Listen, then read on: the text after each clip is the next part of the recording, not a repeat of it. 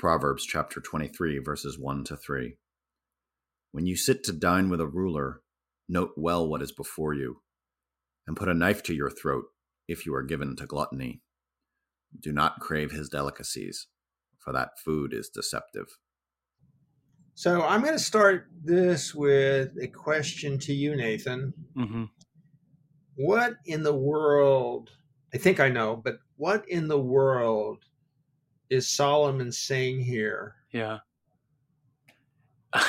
It's a great question. It's sort of a troubling verse, but I think maybe, and you say this a little bit in the Signposts entry that you've written here, but the best I can do with it is take it as a metaphor for when earthly rulers, kings, presidents, politicians, when they dish up, something for the masses to consume, whether it be their personality or their ideas or whatever, we should be cautious to just sit at that table and eat it up as if it's just a pure and simple delicious meal. That the rulers, the politicians, they might have ulterior motives. This might not be the healthiest food for us just to unthinkingly eat up. I don't know, what do you think?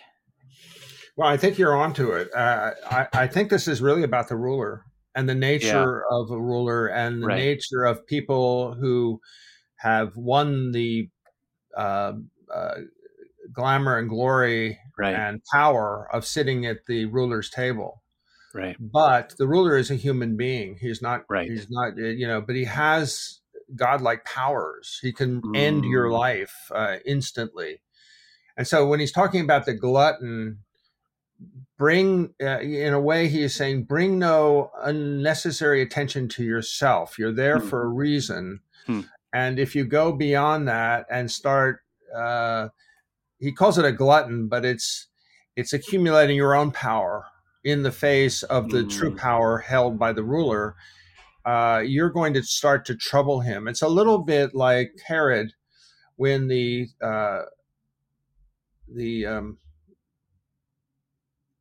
the wise men. So Oh, right. And he okay, feels when the threatened by them. wise men come and he dissembles, he Yeah. pretends, oh man, the king of the kings is born here, or is going to be born here. Tell them exactly where he is so I can go worship him. He says that's dissembling. Mm, He is troubled.